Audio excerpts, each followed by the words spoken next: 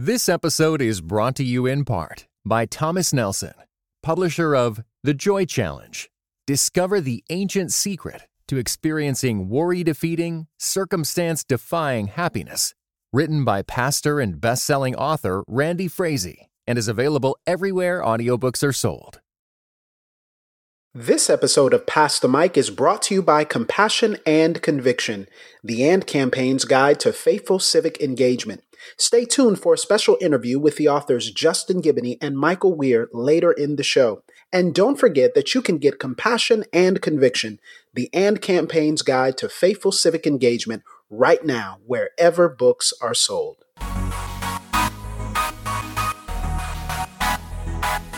Dynamic voices for a diverse church. This is Pass the Mic. Greetings and God bless. Welcome to another episode of Pass the Mic, Dynamic Voices for a Diverse Church, powered by The Witness, a Black Christian collective. I'm your host, Tyler Burns. You can follow me on Twitter at Burns23. Follow at your own risk. And joining me, as always, is the president of The Witness, the man, the myth, the legend, the best-selling author, Mr. Blue Check Verified himself, Jemar Tisby. What's going on, brother? Always good to be back on the mic with you, man. It feels like it's been a minute. Yeah, it feels like it has, but I was actually doing the math. It hasn't really been that long, but so much has happened in the past 2 weeks. Look, man, what's going on with your people, man? What's going on with your elected officials, man? Slavery was a necessary evil. What's going on, bro? See, I got to do this because y'all always get us about Florida. Yeah. And you right.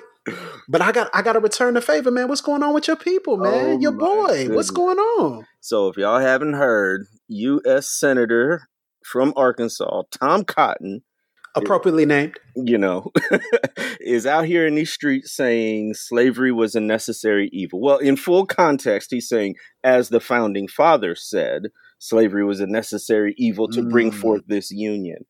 And that wasn't even the worst quote. That's the one that got passed around on Twitter. But if you actually go to the full interview, which is on the Arkansas online, my goodness, this man is talking greasy. Oh, my gosh. It's just terrible. So basically, he's critiquing the 1619 Project, as many of course, right, they love doing that, done, man. They right? love that. Which the premise of the project is, okay, let's reimagine if 1776 wasn't the quote unquote founding of the U.S. What if it was 1619 when the first Africans were brought here to the coast of colonial Virginia? And so it's almost an exercise in historical imagination, right? But it has been taken as an attack on the very foundations and character of the United States, which it kind of is, but it's actually very factually applicable. You can verify this stuff. So anyway, he out here talking wild, talking bad about Black women. Nicole Hannah-Jones, who headed up the project and won a Pulitzer for it, by the way. And this is my state, so I'm kind of hot, kind of hot. Yeah, I'm looking forward to that Twitter thread because I know it's coming, man. I'm looking forward to that. If Tom wants to talk history, we can talk history. And guess what? We ain't even got to leave the state. Oh, he about to get a history lesson from one of his own constituents. Yes. Oh, I love it, man. You might need to hear more about that on Footnotes. We'll see. Okay. Yeah, y'all go subscribe, rate and review Footnotes with Jemar Tisby. You're going to hear more about that there for sure. I also want to take this opportunity, since this is the first time we've been back since we had a compounded trauma of losing two of our great heroes, the Reverend C.T. Vivian and also Representative John Lewis, in a 24-hour span, which was traumatizing and deeply, deeply saddening. I actually was playing with my kids. We had just gotten back in town. We got away for a couple of days and was playing with my kids. And we kind of do this thing where we do a little dance party at the end of, night before we go to bed and, do a dance party, then read, just kind of getting the kids, getting them tired before we go to bed. And I looked down at my phone and I was on Twitter and I just hit refresh, or it just came up somehow, and I saw the news. And I honestly, man, I kind of stumbled back. Like I kind of lost my balance. Wow. Because I was knocked back by the idea that John Lewis had passed. And I had seen that C.T. Vivian had passed earlier that day. but it was my son's birthday. So I was just kind of like, man, I don't even know how to process this. And, I was just kind of in and out. But the John Lewis news really hit me. And then I started processing C.T. Vivian as well. And when you think about these men of such gravitas and these men of such stature, you never think, and we all know that death is coming for each one of us, but you never think that someone like John Lewis is going to pass. You never think it's going to be that soon, right? Even after he had gotten his diagnosis of cancer, I was like, man, he's going to beat it. Like if he if he stared down, the Alabama State Troopers, he's going to beat cancer. Like that's just how you think. These people are larger than life, and it was really a moment of mortality and a moment of just the fleeting nature of life, but also a sombering moment because our heroes are passing on, and our heroes are leaving us, and they're leaving us in very quick succession. Yes, and to think about that and to think about the leadership vacuum and the void that they leave, it's a sobering thought, man. What did you think, man? Well, I know we were kind of processing it live via text, but after that kind of cooled off and died down after the night, man, what were you left with? Man, I agree with what you said in the sense that cats like John Lewis and C.T. Vivian have been around for a minute. And they're old, like this cognitively, but on a certain level, it feels like they're always going to be there, or if not always going to be there, they're still going to be there when you need them. And so when you said that, it reminded me of what Biggie said when he heard that Tupac was killed. And he was like, come on, bro. Tupac had been shot before, man. And he was like this larger than life figure. And so when I heard he got shot, I just thought it was just like something he would shrug off again. And then when I heard he died, I just couldn't believe it. And he so, said, I know we had our drama, but man, I can't believe he gone. Exactly. And it's one of these things where it feels like such people have made contributions so large that they kind of transcend mortality.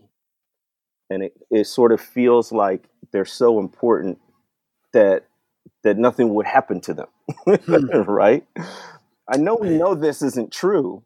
It's not. But death waits for none of us, man. But that's why it hits so hard. And then of course, what you said, they're passing in so rapid a succession, right? Like it feels like it's all happening at once. We know they have to go, but C.T. Vivian and John Lewis were the same day.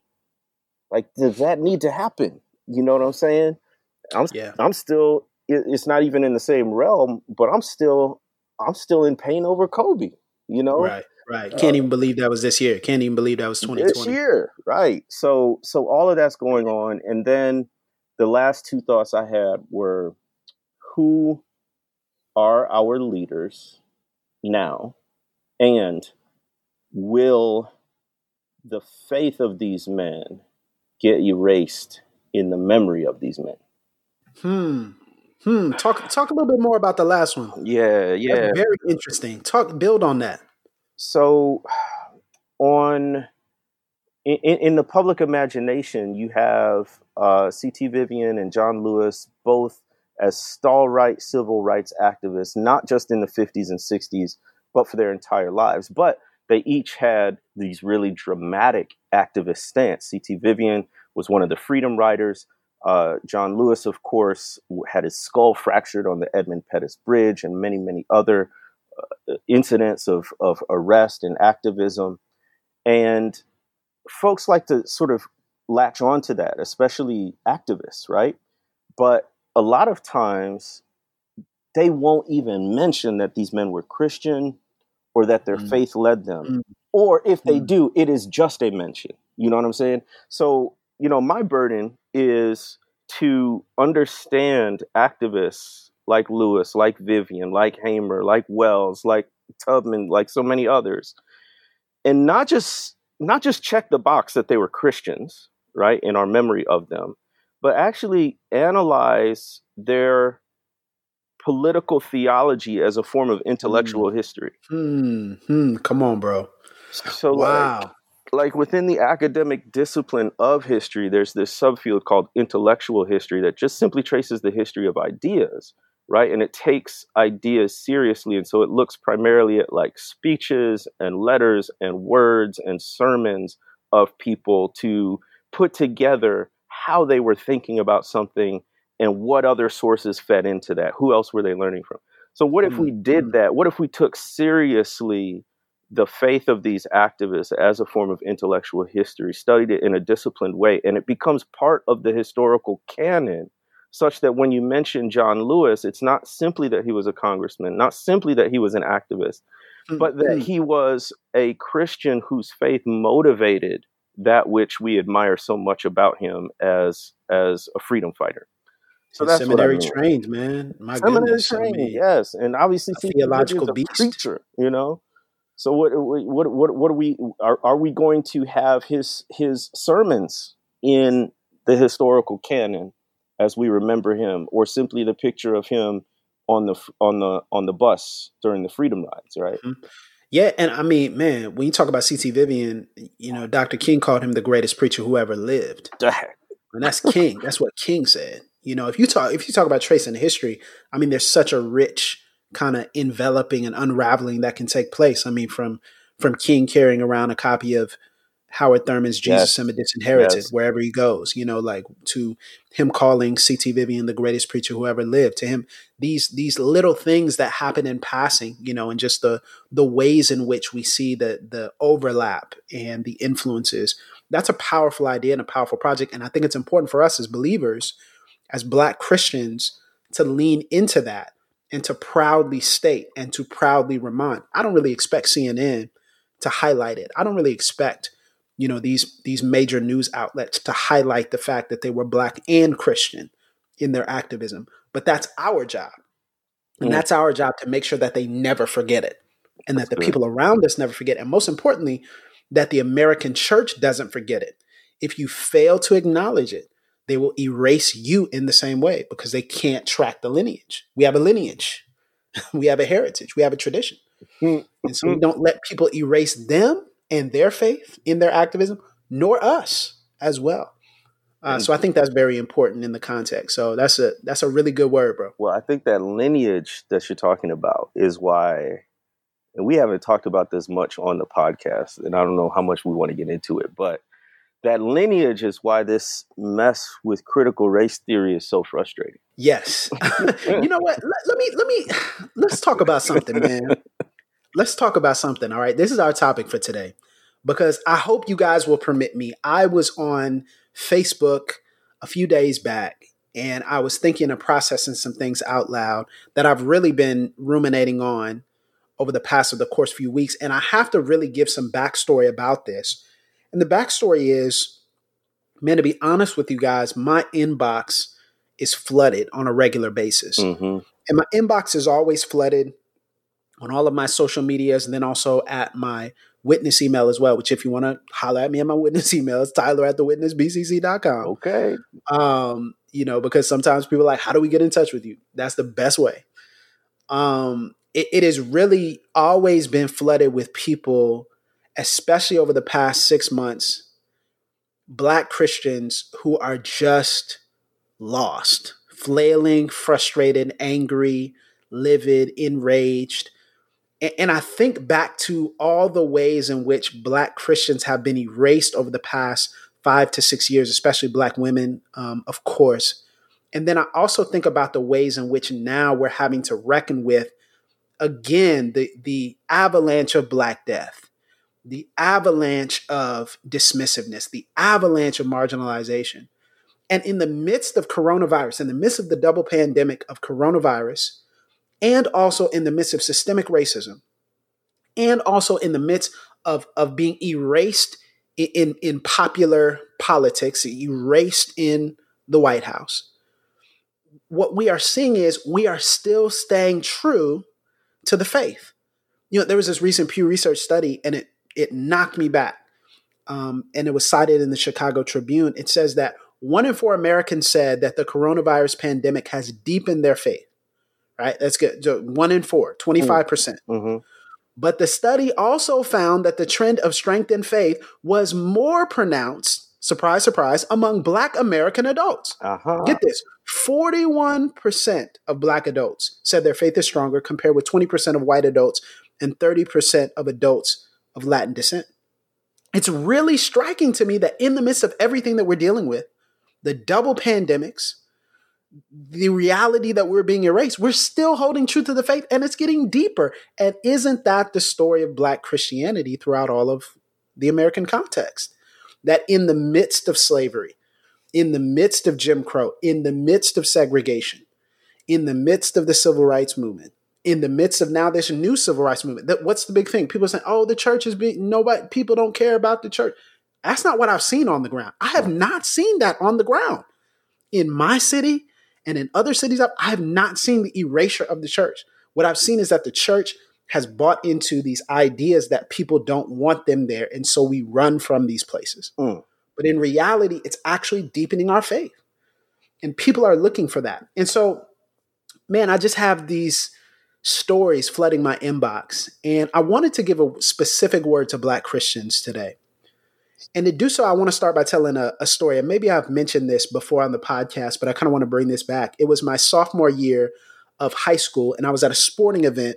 And as you know, some of you guys know, I was educated in a private Christian environment, heavily white, heavily, white normativity, white supremacy. Let's just call it what it is, right? Thank you. White supremacy, white Christian nationalism, to be more precise with the historian on the line. And, I attended this school, and I remember this particular sporting event. It was just a cluster of us watching an event, and we were getting ready to participate in an event. So it was just different pockets, you're at a sporting event, people are kind of talking here and there. And there was another conversation that was happening from one of my white friends. He was talking to some of his other white friends. So I was like, okay, this is interesting. So he was kind of going off about a young lady, young Black woman within our class who was new, who had just come into the school. And she was challenging our history teacher. And she was basically challenging his ideology and his perspective, basically saying he's erasing an entire group of people. Now, I wasn't there to see this, but it kind of piqued my interest. I was kind of like, okay, what's he talking about? So I was kind of listening out the side. You know how you kind of look out the corner of your eye and you're trying to listen to another conversation while you're having a current conversation. So I'm kind of listening. I'm like, okay, this is interesting. They're really going hard on her. I mean, she's new, so she doesn't know the game, Most of us, we've grown up in this, so we know the game, And then he just basically gets to his breaking point, it seems, throws up his hands and says, I don't know what the big deal is. We gave them their bathrooms. Wait a minute, what? And you know how sometimes you break your neck and then put it back in place? Black moms do this like better than anybody else. Break your neck, then put it back in place. I was like, and so I'm standing next to one of my Black classmates. And, it's only like 5 or 6 of us, right? Just to be honest. And so I'm standing next to him. And so I tilted her head to, I said, yo, did you hear what he just said? And he just shook his head. And I'm like, yo, like I was blown away. Now, at the time, I didn't really have the arsenal of weapons to really push back on that. Like I didn't know what to do, what to say. And I just kind of was like, man, I cannot believe he said that. We gave them their bathrooms. And notice is very interesting. If I had challenged him right there and said, hey, you know the history of race in this country, you know the history of white Christian nationalism, you know the history of slavery as it relates to the American church, he would have said, well, I didn't do that. But he felt confident enough to say, which of course he had heard that at home. Of course he had heard that at a family reunion. Of course he had heard that from his lineage. But he felt comfortable enough in saying, we gave them their bathroom, so they should be happy. And as I think back, it's really a microcosm moment of how I came to faith and how I came to think of myself in the Christian American context. I came to think of myself as someone who should be grateful that I had anything. I should be grateful that I'm just free in any capacity. And it's interesting because it connects to everything that I've been feeling, because it seems as though there is this constant negotiation in the American church about how free we are allowed to be. Nobody's going to come out and say, we're not supposed to be free. Nobody's going to come out and say, oh no, we should keep them bound and we should keep them subjugated and we should keep them oppressed and we should keep them marginalized. No one's going to come out and say that. But what is the conversation? What are they now moving the goalposts to talk about? They're moving the goalposts to talk about how free we are allowed to be. Isn't this the story of the witness, Jamar? Isn't this the story of the witness? When you came on a week after the 2016 election, what did you say? You said, I don't feel safe worshiping in this context, in this environment. And people gathered around you and beat you down and ostracized you, marginalized you because you're not. Why are you not allowed to say this? Now, right after that statement, what did you say? I remember it as plain as day. I remember it as clear, crystal clear as I can remember it. You said, well, I know that Jesus is the chief cornerstone. I know my faith in the church has not been shaken in that regard. I'm just saying in this particular cultural, socio-ethnic context, I cannot feel safe in this environment. I just have to be honest about that. And you were not allowed to say that. You're too free, Jamar. Too free. You're being too free. Preach. It's how free you are allowed to be. There it is. Man. And as I'm thinking about this, Jamar, it's a cyclical pattern, bro. It is a cyclical pattern every 2 to 3 weeks after a major situation, a major black hashtag, as we like to call it, a major situation. It's about 2 to 3 weeks where people come out with all these statements, right? Racism has no place in the church. This isn't right. We're all one. Come on, the ground is level at the foot of the cross. If you cut us all open, we all bleed red, right? That's what they say, right? Whatever cliche you want to, it's not racism is not a skin problem. It's a sin problem. That's the favorite. Put it on a t-shirt. And here's the thing about that. These strongly worded statements are always followed up by what I call a negotiation. Because after the sympathy dies down, now it's been a little bit different this year. It's been a little bit different because we didn't expect to see the avalanche of Black death from Ahmaud Arbery to Breonna Taylor to George Floyd, and we're in a pandemic, so there's absolutely no way we can get away from it. Nobody can ignore it. There wasn't a lot of sports on or any sports on at the time. We weren't able to go anywhere. Everything was shut down. You can't escape it. You have to face it. And so it's been elongated a little bit, but here's the negotiation is happening. And I want to be very clear about what this looks like. Here's some examples. Guys, all of a sudden now, what's happening? Your Facebook timeline is filled with people who are talking about race. Filled with people. At first, they were saying, I can't believe this happened to George Floyd. They're not going to talk about Breonna Taylor. She's a Black woman. They're going to erase her. I can't believe this happened to George Floyd. This is wrong. This is evil. And now what's happening? Oh no, now that there are people who actually want to structurally change things to prevent these types of things from happening, wait a minute. Because Candace Owens says, and because this conservative commentator says, and because John, this guy, and this, what? Oh, no, we can't have that. So now all of a sudden they find all these old quotes, these old videos, and these books. And now all of a sudden, if you look at certain charts, their podcasts have skyrocketed. Why? Because we need to get someone to answer. No, talk to your community. Yeah, I need to get these people. I'll share this with these people, with your people. Listen to your people saying this. Jamar, have you interacted with Thomas Sowell? Come on, Jamar. Have you interacted with this person? Have you interacted with that? That's what you get. That's what you get on your Facebook wall. Why? It's a negotiation. It's a negotiation. Here's another way that this happens. People will be in your inbox and they'll ask you 1,000 questions. And at a certain point, you start to realize that they're asking you questions not to really genuinely understand, but they're asking you questions to poke holes. Come on.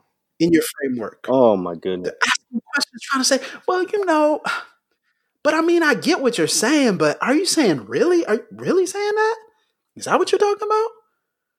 I mean, yeah, but I mean, well, what would you say to the person who says, if I hear that question one more time, what would you say to the person who said, listen, just say it's you, okay? You're not asking for yourself. You are a friend.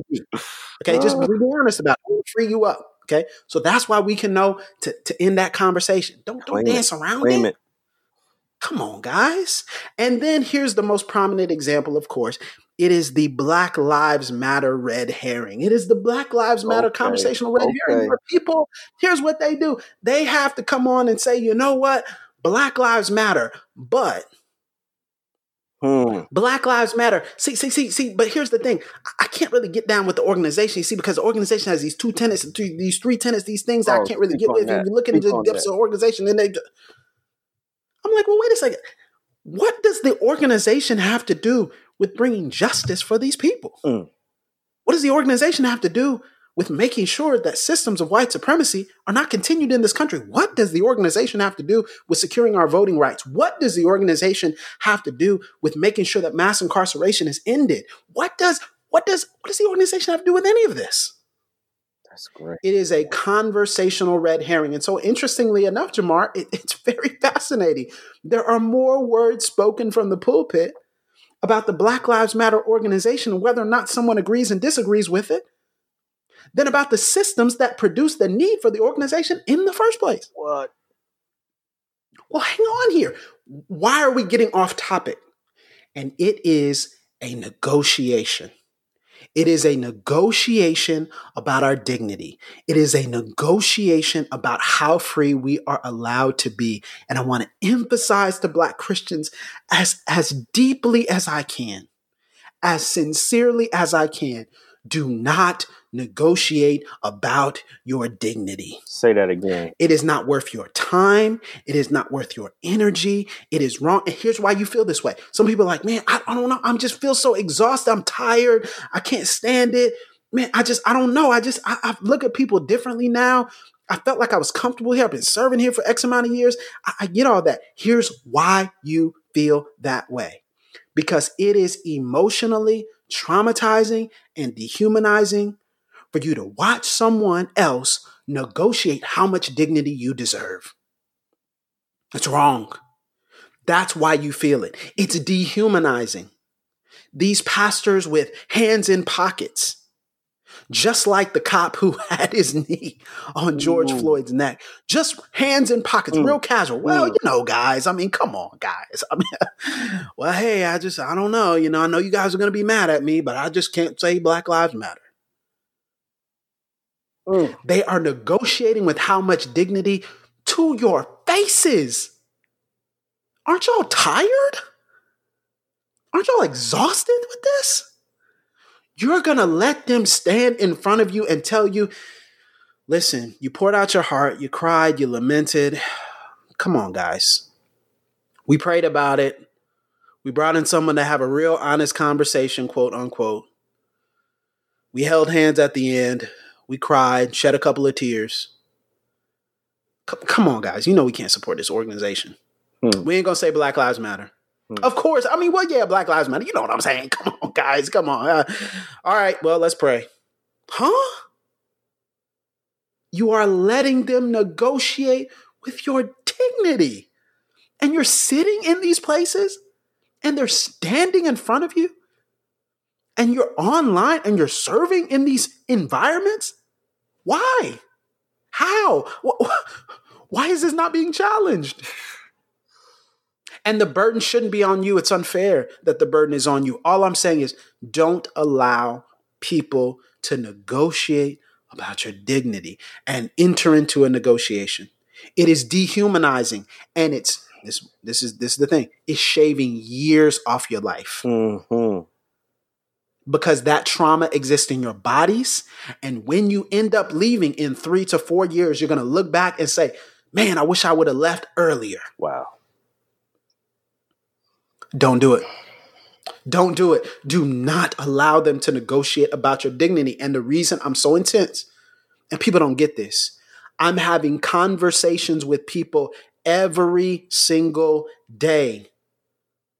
Every single day, Black Christians who feel ostracized and left alone, and they cannot say these things, and they feel like they have this sense of loyalty that they have to have, and they're frustrated, and they're exhausted, and they're angry, and they're sick, and they can't sleep, because every single day is something new in a place that doesn't care enough not to negotiate about that. It's not right, y'all. It's not right. Wow. And I'm tired of talking to people about the same exact thing. I love y'all too much. And I don't care. They can come at me. They can do all the Twitter threads and tell me I'm whatever. I don't care. I want us to be free. That's what I want. And I'm telling y'all, man, don't negotiate with your dignity. Don't do it. Don't do it. Tyler Burns. I'm sitting here virtually speechless because you just narrated the past 7 years of my life. You put words to all that every single example that you gave. I can tell you a story. I've experienced it. And I know I'm not the only one, which is why these words are so important for us to hear. And I love how you talk to Black Christians. I love how you're unapologetic about it, how you're forthright about it, and how we didn't even know we needed the words until you spoke them. That's how it feels. What all this reminds me of, I think we really need to explore this tactic of the enemy that he's using in these conversations. Call it out. Yes. Well, we could call out a few ones. I think I haven't talked about this one before. It's gaslighting. Yes, sir. Come on, bro. Come on, bro. So let's go there. I had to actually look this up. It's a term because it's kind of a weird term. On its face, just the term gaslighting, you wouldn't necessarily know what it means. But in the context of sociology and the ways that we use it now, it comes from this 1944 movie called Gaslight, in which a husband manipulates his wife to the point where she thinks she's crazy.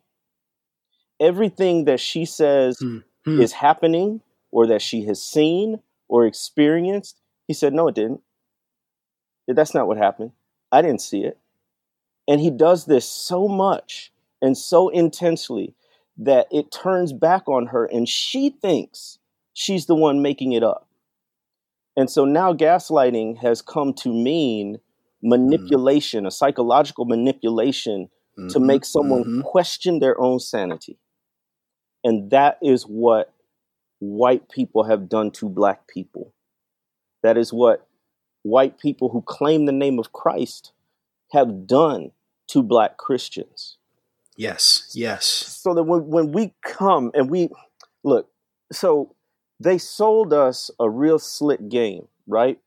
From the early 90s up to the early 2010s, at least, there was this whole kind of racial reconciliation movement, right? You had the Promise Keepers, you had the SBC repenting for slavery, you had the Miracle in Memphis, all of these things are happening. TBN was big on this. Yeah. TBN was very instrumental in a most of y'all don't have your pedigree in that space, but in a non-denominational, charismatic, Pentecostal place, you go to Azusa, which I did every single year. That was super multi-ethnic. Yeah. I mean, multi-ethnic, just straight down the line. Tears, hugs, all ground is equal at the foot of the cross, all of that. And so they sold a good game, right? And so we entered those spaces in good faith. And this is what I need people to understand. We entered those spaces in good faith, not because we were naive, not because we were stupid. It's because this is the message they were telling us. They were lying to our faces. Maybe they didn't know it yet. Maybe some did. But we were just taking people at their word, right? And then we get in there and we say, okay, dope. So if we're really going to do this thing, we need to change this, this, and this. We need to incorporate that, this, that, the other. We need to have these resources, et cetera, et cetera. And they're like, no, that's heretical. That's heterodox. That's not Christian. And then they be inventing words for us. Inventing words. They be inventing words to refute us. They use their whole clip, the whole vocabulary. Then when a teenager gets murdered in Sanford, Florida by a vigilante, and a year later, his murderer gets acquitted, and 3 Black women come up with the hashtag Black Lives Matter, that's when all this other stuff starts coming out, right? Then when another teenager gets killed in Ferguson, Missouri, and the Black Lives Matter movement takes off, they come up with this whole other stuff, right? But in the meantime, we're saying, no, this hurts us. This is not the first time. This is what we've been through. And the gaslighting comes in when they minimize it. Yep. When they deflect it. When they say it didn't go down like that. Like 1619, that's not a big deal in US history. Right? It's all about 1776. And you must be angry. You must be divisive. And then I'll end it with this. All of that turns out to make you feel like you're the one who's losing your grip on reality, when in fact, you see clearly, they see through a glass darkly and are trying to force that perspective on us. So I can't illustrate this on, a podcast, but on the Facebook video, I had this little kitty illustration because I had just kids' toys around me. And, I had this little container that we use for the kids' toys. And then I had this A through Z, letter grid, like this wooden letter board. And this A through Z wooden letter board is a representation of the things that we have asked the American church to do as it relates to us, as it relates to our bodies, as it relates to justice. And so I said, here's the thing. What typically happens is in an evangelical American context, evangelical church, what tends to happen is people will say, you know what? They'll come to a realization. In that 2 to 3 week period, they'll be like, man, we should really do more about this. And so then they have all these panels and conversations and private talks. And, then they're kind of like half asking you, because some of them are real slick with it. They're like, do you think we do this? Or, you can be honest. And so they ask you without asking you. So they try to get you to be honest, but it's not a safe space for you to be honest. Y'all know what I'm talking about. I'm describing some of your experiences. So here's the thing. They come to this realization. And so you got this container and then you got this letter board, right? So they're trying to put justice and the things that we've asked, the things that they haven't even really studied yet, the things that they haven't really done the work on yet. They're trying to put it in a container where it doesn't fit. And so when they try to put justice for our bodies in a container that wasn't constructed to handle it, what do they say? Well, it's y'all's fault. It's not us. Come on, man. Now, and here's a slick way they do it. This is another way that they negotiate with your dignity. They pit Black people against each other in a multi-ethnic church context. Watch this. You got to hear me. Hear me, y'all. They pit you against your people. In the same congregation, they take the quote unquote safe ones and weaponize them against you.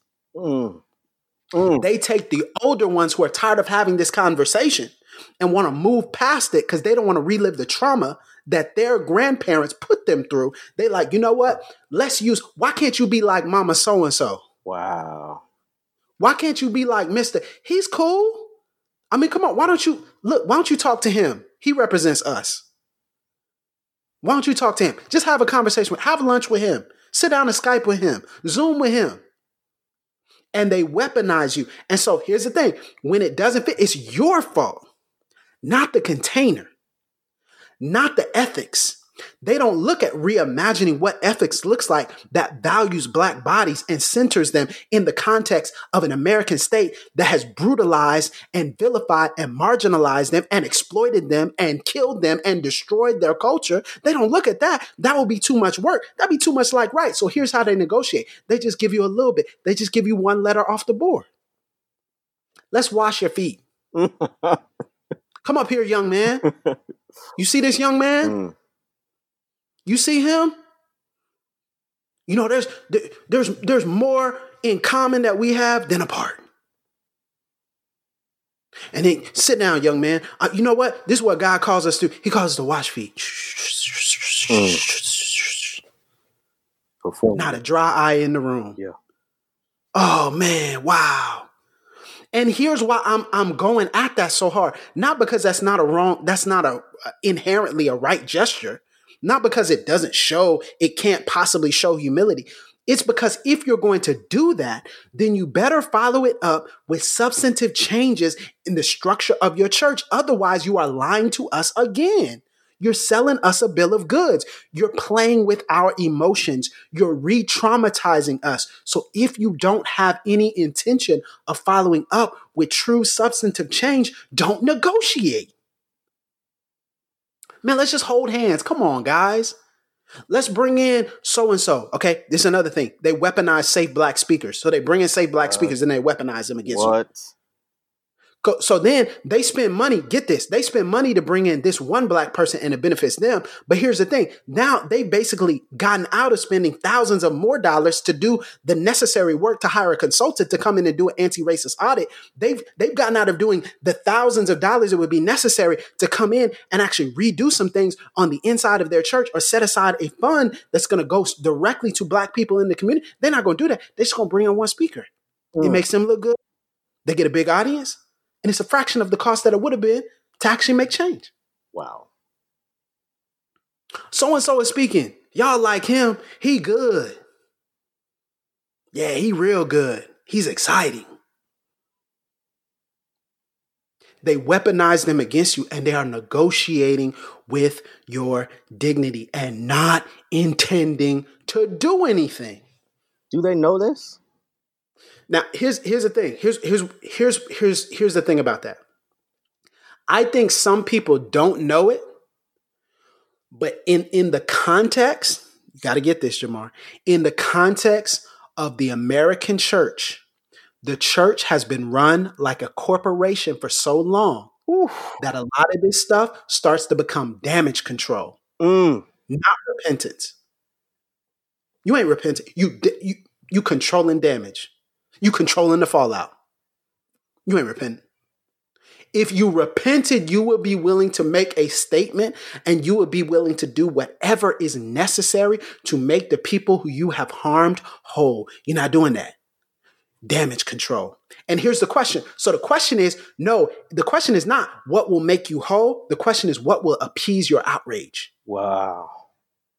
They're counting on you getting fatigued. They're counting on you getting tired. The numbers are in their favor. They got all the numbers. They got all the time. They got all the resources. And they're counting on the 5 black families in the church not being able to sustain a revolution. Look, I'm trying to get y'all free. What y'all want to do, man? What y'all want to do? You didn't tell what y'all want to do, man. I'm tired of it. Graduate course, man. Look, I'm trying to get y'all free.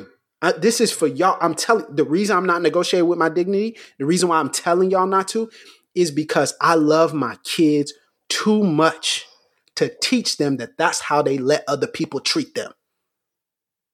I love them too much. What you allow and what you negotiate, your children will be fighting for the rest of their lives. You want your kids to deal with the same thing you dealing with? Nah, bro. I'm gonna call it all out because I'm telling y'all, it's not a game. They killing us. They are killing us in the streets and we having to watch it and then go explain it to people who ain't willing to do the work. And then these the same people that preach in a real powerful game about the Holy Spirit and transformation and salvation and sanctification, but it can't touch none of their cultural ethics. Wow. Miss me with that. I'm trying to get y'all free, man. Y'all want to be free or not? If y'all want to stay in Essence, it's comfortable. It's safe. Trust me. It's nice. It's cushy, man. It's cushy. You're going to be good. You're going to be good. Your finances are going to be taken care of in a lot of cases, man. You're going to be a part of a thriving, growing church. You're going to have all the resources you want in many cases. If that's what you want to be, okay. That's cool. But I'm telling you, you are worth more than that. Nah, you're worth more than that. You are worth more than a negotiation, a high stakes negotiation about your dignity. Think about your kids. Think about the people who are coming behind you. Think about your spouse. Think about the people in your circle of influence. Think about the people who are watching you. I'm telling you, bro, I'm not playing with this no more, man. Yeah. I've heard too many stories. Yeah. I've internalized too much of it. And I got people on the phone crying, weeping. I don't know what to do. Mm. I got people saying, man, I just wish you could talk to this person. I got people saying, man, I don't know what to do. And my friend is still in that environment. I have people saying, man, can you have a conversation with, man, I don't know what to do. When is the negotiation going to stop? Man, and I think it's important to draw spiritual parallels, right? So if we look at in the Bible, Luke chapter 19, as a chief tax collector, Zacchaeus is known for defrauding people. He's known for that. Yeah. That's part of his job. He's known for economically exploiting them. Meets Jesus, has a radical encounter. Here's what happens. After the people, notice this, the people say, hold up, Jesus, you don't know about this dude. Jesus, you going to his house? That boy wilding. Zacchaeus stands up, says, no. Here's what I'm going to do. I give half of my possessions to the poor. And if I've cheated anybody out of anything, I'm going to pay it back 4 times the amount. I'm going to make you whole, better than you were before I arrived in your life to mess it up. Wow. And so what's the frame? What are we talking about? Truth Table gave us the frame. With reparations now, repent and repair. Repent and repair. Repent and repair. Okay, you cried. Thank you. You washed my feet. I appreciate it. They clean now. Stand up and tell me what you are going to do to ensure that the next 10 black people who come into this church aren't going to be traumatized the way we were. Mm. Otherwise, man, keep it. Save it. Save it. Can we talk? We've been lied to too much. And here's the thing, y'all. And this is the last thing I'm going to say, and I'm going to stop talking. Here's the thing, y'all. They are counting on you giving up. They are counting on it. They are counting on you accepting the terms that have been set out. They are counting on it. And I'm listening to Z Johnson last week. And I'm listening to Ali ask her questions. And I'm hearing the pain in her voice as she's having to relive this whole situation. They are counting on us not having outlets that will give us gain and equip us with what's necessary. They're counting on us spiritually flaming out. They're counting on us making a mistake. They're counting on it. Don't give it to them. Don't. Do not accept the negotiation. Choose freedom. Choose the freedom that Jesus has purchased and bought for you. It is holistic and total. It is the beautiful shalom. It is the spiritual transformation of your soul and the liberation of your body. Choose that. I'm going to stop talking. We need to stop right there. There's a lot more to chew on. There's a lot more to build on. There's a lot of pathways that we can take, but you took us to church, and we need to just let that sermon rest in our spirit. And I'm thinking in particular of Black Christians, right? Some of y'all are on the fence. Some of y'all are on the edge. Some of y'all are wondering. You've been gaslighted so much. You're like, if I leave, what does that say? What does that mean? Don't negotiate your dignity. I'm not telling you what to do or what not to do, but we're not like that's. I thank you for saying that. I'm not telling you what to do. I'm not. I'm just saying, yo, I love y'all so much. Yes. That's cool. I don't think y'all understand. I don't think y'all understand, man. I don't think y'all understand. It was transformative for me after having been in a white Christian educational environment to find out that the voices of my people were louder and stronger and more powerful than any other voice I had learned in my Bible classes or my history classes. It was transformative for me to find out that there were people who understood and felt the same exact pain when they heard hands up, don't shoot, no justice, no peace, Black Lives Matter. It was transformative for me. I can't describe it. Some of y'all know what that feels like. It's transformative for us.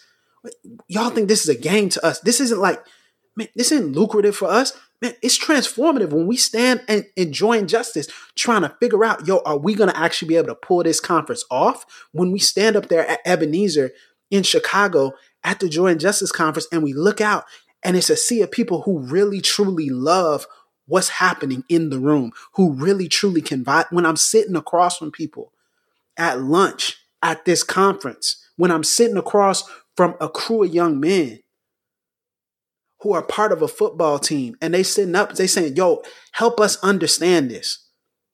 And I'm able to look at these men who look just like me and break down that God values their bodies, that God created them intentionally, that God loves them. I'm able to point them, make the scriptures come alive. Y'all don't understand what this feels like. And then y'all gonna have to leave this environment and go back to a place that don't care about you? Man, who would I be not to warn you? Who would I be not to take what I felt? And my heart burns when I'm around y'all. It burnt. Y'all don't understand. And I'm here to tell y'all, you deserve to be free. And I don't care who calls me what name. Let them come. It's Matthew 5 around here. Blessed are you when people revile you. They did the same thing to the prophets. I'm in good company. I'm good. I want y'all to be free. And I'm pleading with y'all. Don't negotiate about your dignity. We off that, man. Because it's going to happen again and again and again and again. Well, hey, I know this is a lot to take in, so let's take a quick break. When we get back, I'm going to give you all some practical, liberative tips and next steps. We'll be right back after this.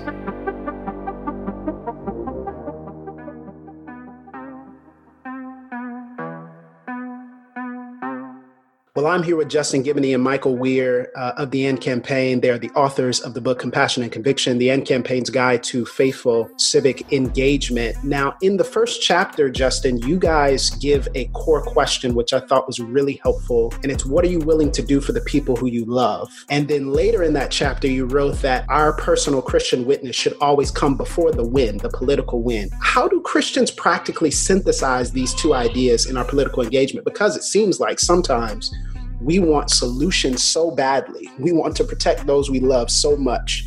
We want to care for our neighbors so intently. Yet it seems like within the political process, there's this sense in which you have to win. And there's this polarization and there's this adversarial nature that's kind of baked into the political process today. So how do we synthesize, yes, what are we willing to do for the people that we love, but also recognizing that the witness has to come before the win? Yeah, that's a great question. And I think you see this in the Bible throughout, just people overcorrecting or doing, thinking they're doing the right thing and then going too far. You even see some of that in the Pharisees, right? They were coming out of a place where there was so much idolatry. So what did they do? They went too far in the other way, in the other direction, became legalistic. It hits on something that I love from C.S. Lewis that really just changed the way I view things. Lewis says that the enemy sends errors in pairs, that he'll use our dislike of one thing to send us not into the correction, but into the opposite error. And I see that so much in politics to where, man, I dislike Trump this much, I dislike Pelosi so much that I'm actually going to go into the other error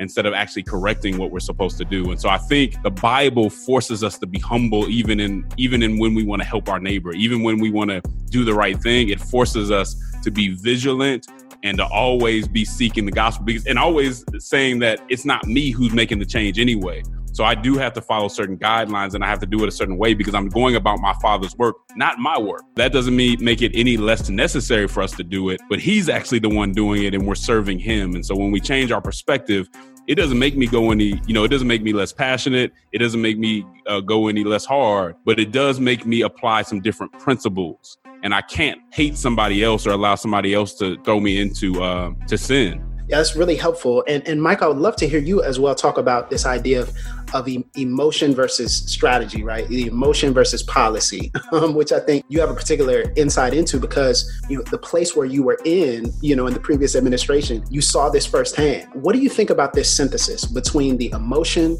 and also the strategy and how Christians can enter into that without succumbing and submitting to the process itself? A few things I've seen. One thing that's critical here is, and it happens with Christians a lot, because our values and our motivation is moral, we tend to approach politicians where if they do what we think they ought to do, then of course it's the right thing to do. It's a moral thing to do. I'm not going to clap for you. You're just doing what's clearly right. And if they don't do what we think they ought to do, then it's, depending on the situation, embattlement. There's a lot of anger. There's a sense of betrayal. There's all this. Instead, we need to be engaging politicians and the political process strategically, like you said. We need to do so understanding we live in a pluralistic context. There has to be persuasion. There has to be looking out for other people's interests, which includes how they look at things. Well, we can't just decide for other people what their interests are. We have to understand that we're trying to move a people along to a certain way of seeing things.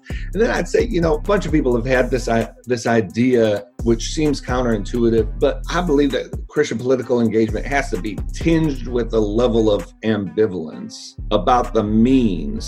That level of ambivalence that recognizes that politics in the end is not ultimate. It's a prudential area where, especially public policy, is full of unintended consequences, is full of, as Justin said, thinking you're pursuing one end when you're actually advancing, not just failing to meet the need that you're trying to meet, but sometimes making the need that you're trying to meet worse. That we engage in politics understanding that we're only going to use means that are faithful because we don't prioritize the ends above faithfulness. Yeah. And that's because we understand sort of what's happening. We understand our role. We understand what's going on. That's just of vital importance. In the short run, I think people can get caught up in the moment. We're worried about helping people. We're worried about serving people. And we're worried about our communities flourishing, not just in the short run, but in the long run. That is so helpful.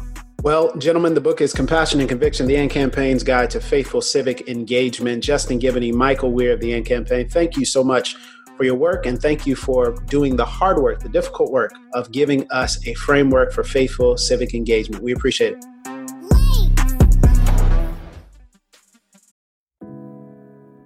This episode is brought to you in part by Pittsburgh Theological Seminary. Pittsburgh Theological Seminary students are grounded in faith and formed in community. PTS students are preparing for ministry with Master of Divinity, Master of Arts, Doctor of Ministry, and certificate programs. Begin your master's or certificate program in person or online. Financial aid is available. Visit pts.edu/admit.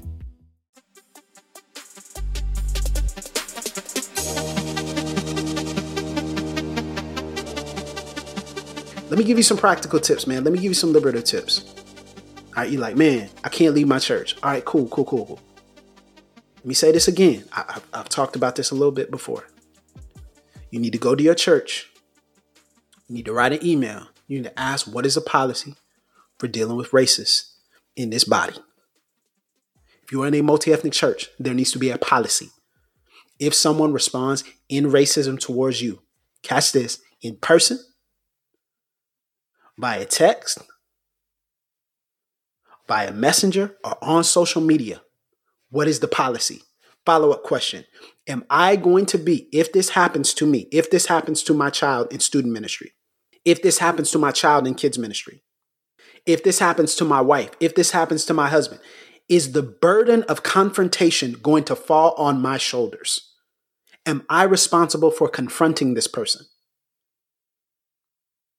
Because here's the thing, this isn't just some sort of random dispute that we're going to work out.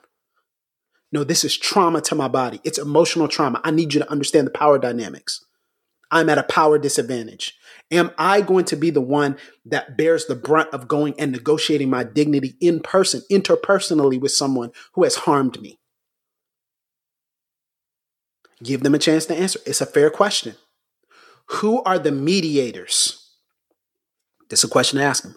Who are the mediators? Who are the outside sources that don't care about your title and how long you've been here and who your parents are and how many members you got and how much money is in the bank account? Who are the outside mediators that are Black that are going to come in and advocate on my behalf?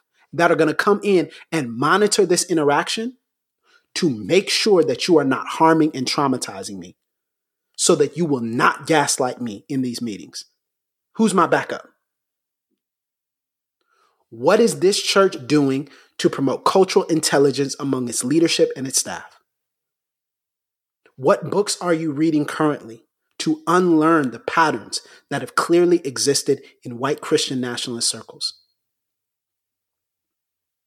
Is there a fund available so that me and my family, considering that there may possibly be an opportunity where we will, or may possibly be a situation where we will be harmed and traumatized racially, is there a fund for racial trauma counseling?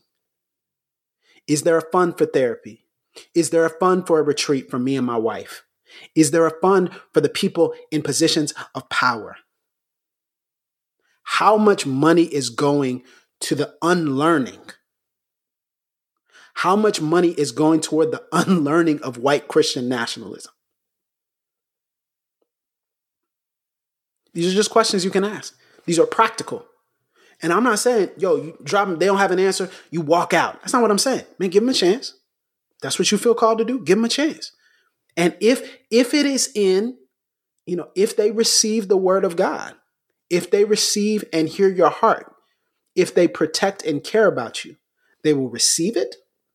And they will say, hey, we don't have that, to our shame. They will repent to you. And then they will work to repair. And for some churches, repair and don't even cost anything. It's free. It costs time, effort, and concern. It costs work. And if they are not willing to work on your behalf, why do you trust them to care for your soul? Why? Again, we're not telling you what to do. I'm just asking the question. Why? You deserve freedom. So I gave you some tips. I gave you some stuff. Listen, we want you to be free. We love you. This is why we called ourselves a Black Christian collective, knowing all the trolls was going to come for us. Y'all should see our inbox. Y'all should see what people say to our faces. It's a cesspool. Look at our comment section. Look at what people are talking about. Do a search on Twitter. It's incessant. It's a cesspool. We know it.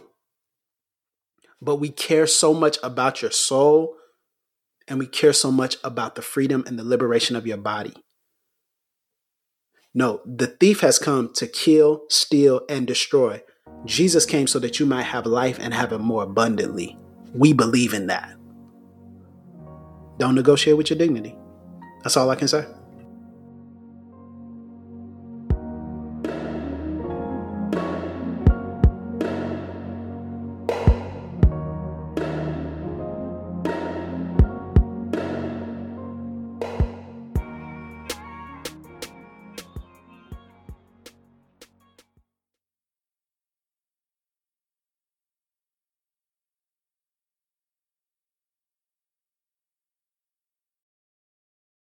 This episode was brought to you in part by the Compelled Podcast, which uses gripping, immersive storytelling to bring Christian testimonies to life.